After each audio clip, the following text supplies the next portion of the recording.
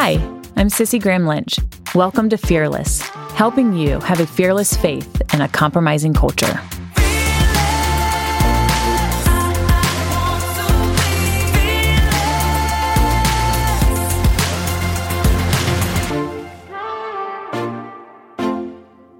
Welcome back to another episode.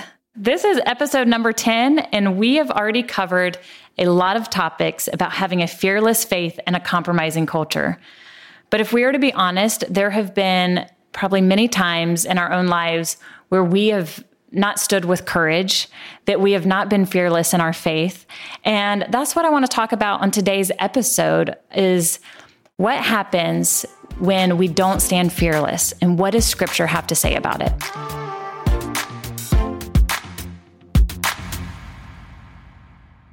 In the recent interview where I interviewed my dad here on Fearless, I was convicted by something he said. Here's what he said. I appreciate people taking a stand, but it's very difficult, Sissy, until you've been in persecution to understand it. You know, it's very easy for us to say how great these people are that have stood and to criticize those that haven't stood. But I want to be very careful not to criticize people that under persecution that have folded or have backed up. I want to encourage them to stand strong, but I'm not going to criticize them because we don't know. Persecution could come to us one day, and we would want to pray that we could stand like others have. And here at Fearless, it is my heart to help Christians navigate and to encourage them. But I never want this boldness to be taken lightly. I never want to seem to come across prideful. Because we, like my dad said, will never know what we'll do when we face the pressure of the world. In today's episode of Fearless, we're going to do something a little bit different and have more of a Bible study. If you're able to, I encourage you to open up your Bible to John 21. If you don't have your Bible in front of you, I encourage you to, when you have the chance, to open it up and study for yourself. But this is the last chapter in the Gospel of John, and I think it's one of the most beautiful chapters, especially to me. And I'm so thankful John didn't end in chapter 20 where he could have, but he made sure he included this. And this is the chapter where his disciples are waiting for him at the Sea of Galilee. This is the place where his disciples decided to follow him and where they learned about Jesus, where his ministry was based out of, and they were waiting for him to appear to them there. And they probably got just tired of waiting, and they decided to be a little bit busy. They decided to go fishing that night, and they had caught nothing. And it was early in the morning when Jesus appeared on the shore, and they didn't realize it was him, but he said, "Friends, haven't you any fish?" And no, they answered. He said, "Throw your net on the right side of the boat and you will find some." And when they did, they were unable to haul the net in because of the large number of fish.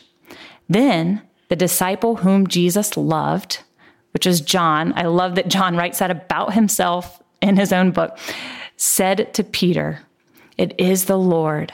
And as soon as Simon Peter heard him say, "It is the Lord," he wrapped his outer garment around him and jumped into the water.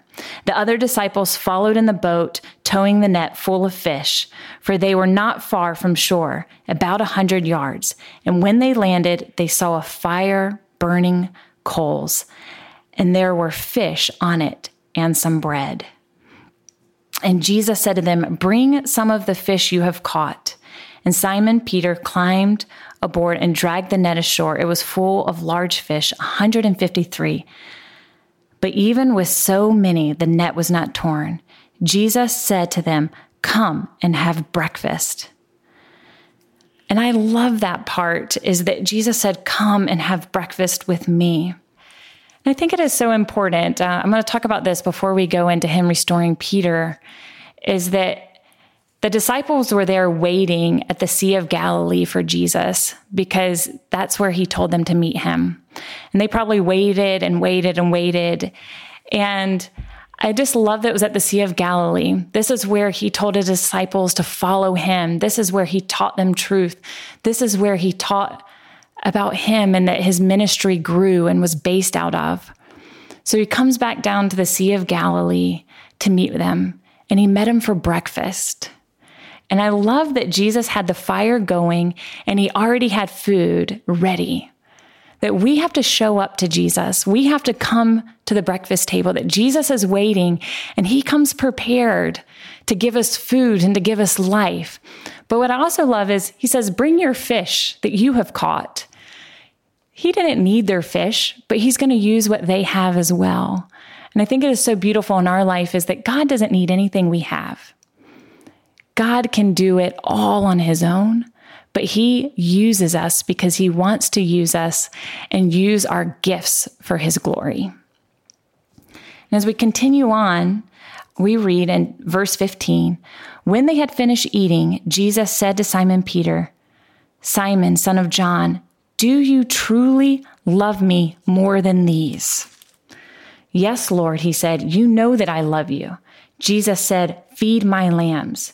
Again, Jesus said, Simon, son of John, do you truly love me? And he answered, yes, Lord, you know that I love you.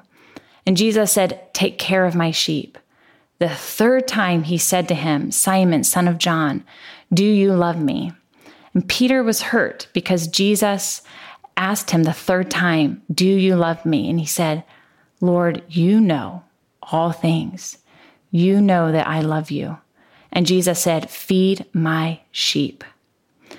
And I'm going to pause right there because most of us know the story. We know the story of Peter. For those who don't, it is, who is Peter? He was a fisherman and he was one of Jesus's 12 disciples. And Jesus' first words to Peter were, follow me. And one of his last commands in the gospel to Peter was, follow me. And what I love about Peter in scripture was that he kind of can remind us a lot of ourselves. Here's a man that's very confident in his relationship with Jesus. He can be very quick to act and very quick to speak. We all need to be, reminded a little bit of Peter. We can see Peter in ourselves. But what I love is his life was forever changed when he met Jesus. He was still Peter. He made plenty of mistakes. He could be arrogant. He could be prideful in his love for Jesus. But there's no such thing as a perfect follower of Christ.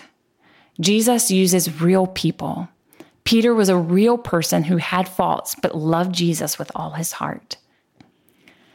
And Peter in Matthew 26, people know the story. Jesus predicted that one of his disciples would deny him.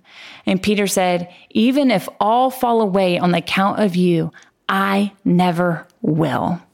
But Jesus predicted that Peter would deny him 3 times before the rooster crowed in the morning. And then, of course, we all know the story that Peter went on to deny Christ. And here's a man that had spent so much time with Jesus, who knew Jesus, who loved him, but was very prideful in his relationship with Jesus and how much he loved him. And when his life was on the line and people were accusing them that he was a friend of Jesus, he denied it. And after Peter denied his friend, the man that he loved with all his heart, 3 times, he carried such guilt. He carried such shame. He left the city and wept. He had failed his friend, his Savior. And I know I have failed. We all have failed at some point. I can think of times in my life, whether it's small or whether it's big, there might be times you're a little bit ashamed or you don't have the courage to take a little stand, whether it's eating breakfast or coffee with your girlfriends that might not know Jesus and they all start eating and you kind of want to say a prayer, but then you don't. You're like, I don't want to embarrass anybody, so I'm not going to pray. Or whether it's something big, whether you're in a business and you had to make a huge decision and decided not to do the right thing. Or whether you're in the classroom and you know your teacher is saying something that is untrue and unbiblical, but you're too afraid to take a stand. We've all been there. We've all, have missed times to share the love of Christ, to share the gospel, to stand bold. But even those who love Jesus most, who were his best friends, have all failed. But I want to encourage you, don't use your failure as your excuse not to do what God has called you to do. And my sister-in-law, who's a wonderful Bible teacher, she just said, even when you fail, God's plan for your life does not change. He still has magnificent plans for you. He created you. He knew you before he created the earth. He has great plans for you. So even though you have failed, his plans for you haven't. But I believe you have to do a few things for him to continue to use you. And that's one, is what we just read, is you have to come to Jesus. You have to come have breakfast with him. We have to show up. Jesus is waiting. All we have to do is show up. Number two is we have to talk about it. He talked about it with Peter in front of everybody. It was public. And some people might think, well, that was a little harsh that Jesus would talk about this in front of everybody. But we know through scripture that Jesus has already appeared to Peter once. And maybe that's when Jesus privately, spoke to him on the denial of him and loved him and reaffirmed him there. But Jesus also does it publicly. Peter denounced Jesus 3 times publicly. So here's Jesus asking Peter 3 times in front of his friends, do you love me? And is that when we have failed and we carry shame in our life and we carry hurt and burdens, that we have to talk about it. We have to address it.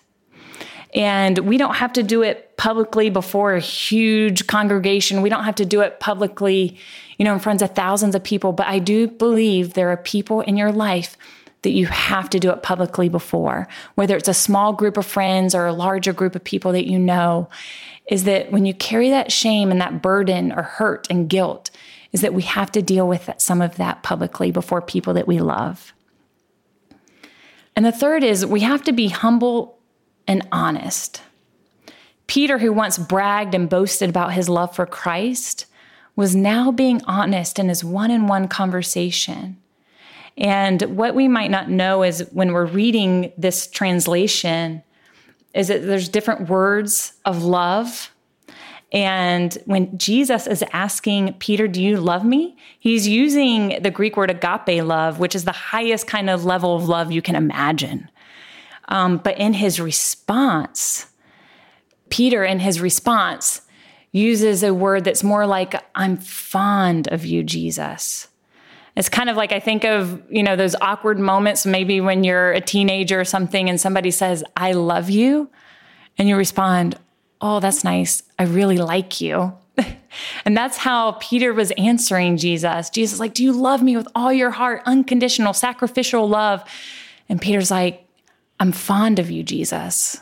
And that kind of love. And I'm thankful for that in the scripture that Peter was honest in his answer. And he later goes on and says, Jesus, I do love you, but you were all knowing. And I think it's meaning you were all knowing is you knew back then when I said I loved you with all my heart that I would fail you. You knew that, but you still loved me. You know that I'm a human. You know that I'm sinful. You know the capacity of my heart to love. And Jesus came down to his level and goes, do you love me? And he says, yes, Lord, you are all knowing. And that third time, it says that Peter was hurt. And I think he was hurt just because he knew how he had failed Jesus already. And Jesus knew that, but still loved him. But in that, he says, feed my sheep. He first said, feed my lambs. Second, he said, take care of my sheep. Third, he said, feed my sheep. And it's even in our failures, when we come to Jesus, we're humbled and we're honest. Peter had to get to that part of humility because he used to brag about himself all the time, thinking he was so great. But now he is before his best friend and he's humbled. But we have to learn from our failures and we have to keep going. And it's so wonderful that John ended with this chapter. So it bridged us into the book of Acts, where that we see Peter did what he learned from his failures and what Jesus gave to Peter and the ministry he gave him to feed his sheep when we talk about the beginnings of the church. We have to remember as Christians, when I try to encourage you here on the Fearless podcast to be unashamed of your faith, to be bold, is that we can never do that on our own. And that's what Peter tried to do. He thought he was strong enough on his own. He thought he was so great, that he loved Jesus, that he would never deny him. And that is something my dad also talked about in our interview. Here is what he said. We have to pray that God gives us the strength to stand, because it's his strength that allows us to do it. And if we think we are strong, we better be careful, because that's about when we're going to fall. Mm-hmm.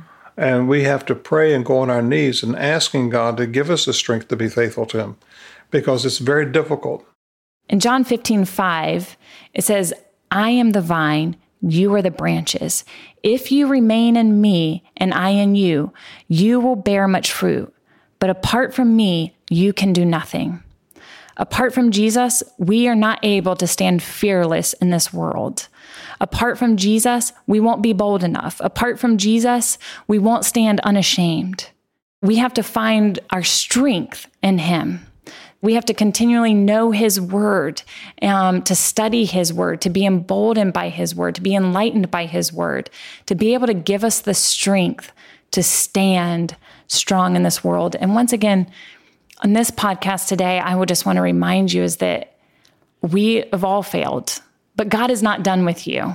There have been moments that you might have been ashamed to say that you love Jesus, or you didn't know how to take a stand in the unique situation you faced. But Jesus is not done with you. He restored Peter's ministry and gave him even more. It wasn't just feed my flock.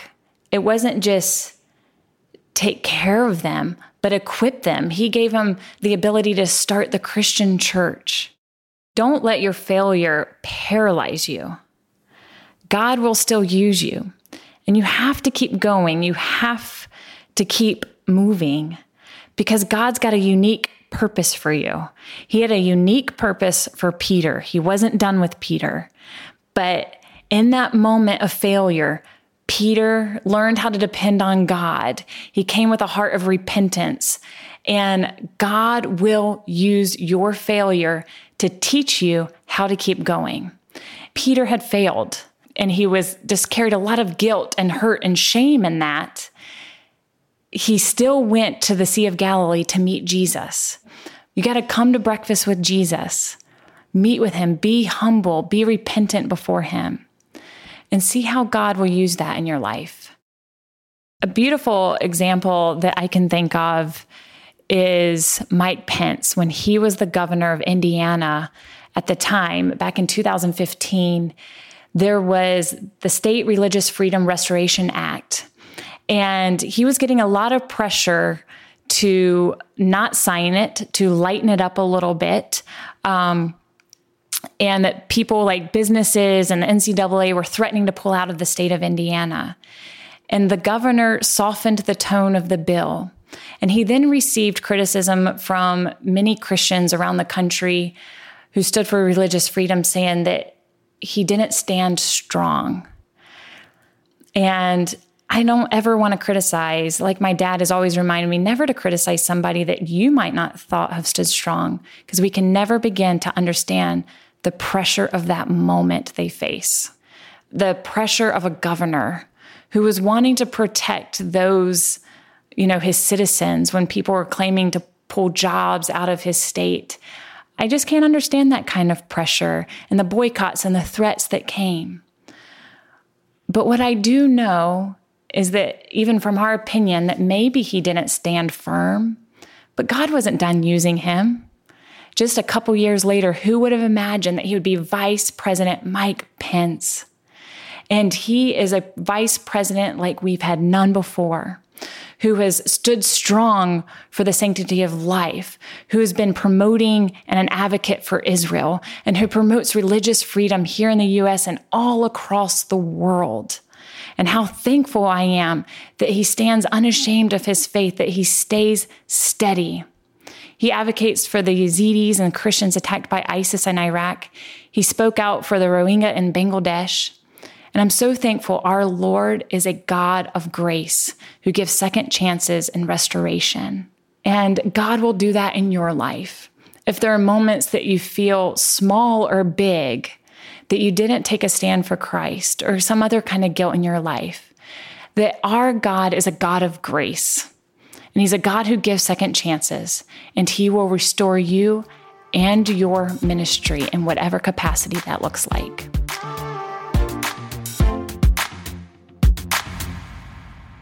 As we close today, I just want to remind you of God's grace, and it is something that we can't fathom in our lives. Hebrews 4:16 says, "Let us then approach God's throne of grace with confidence so that we may receive mercy and find grace to help us in our time of need."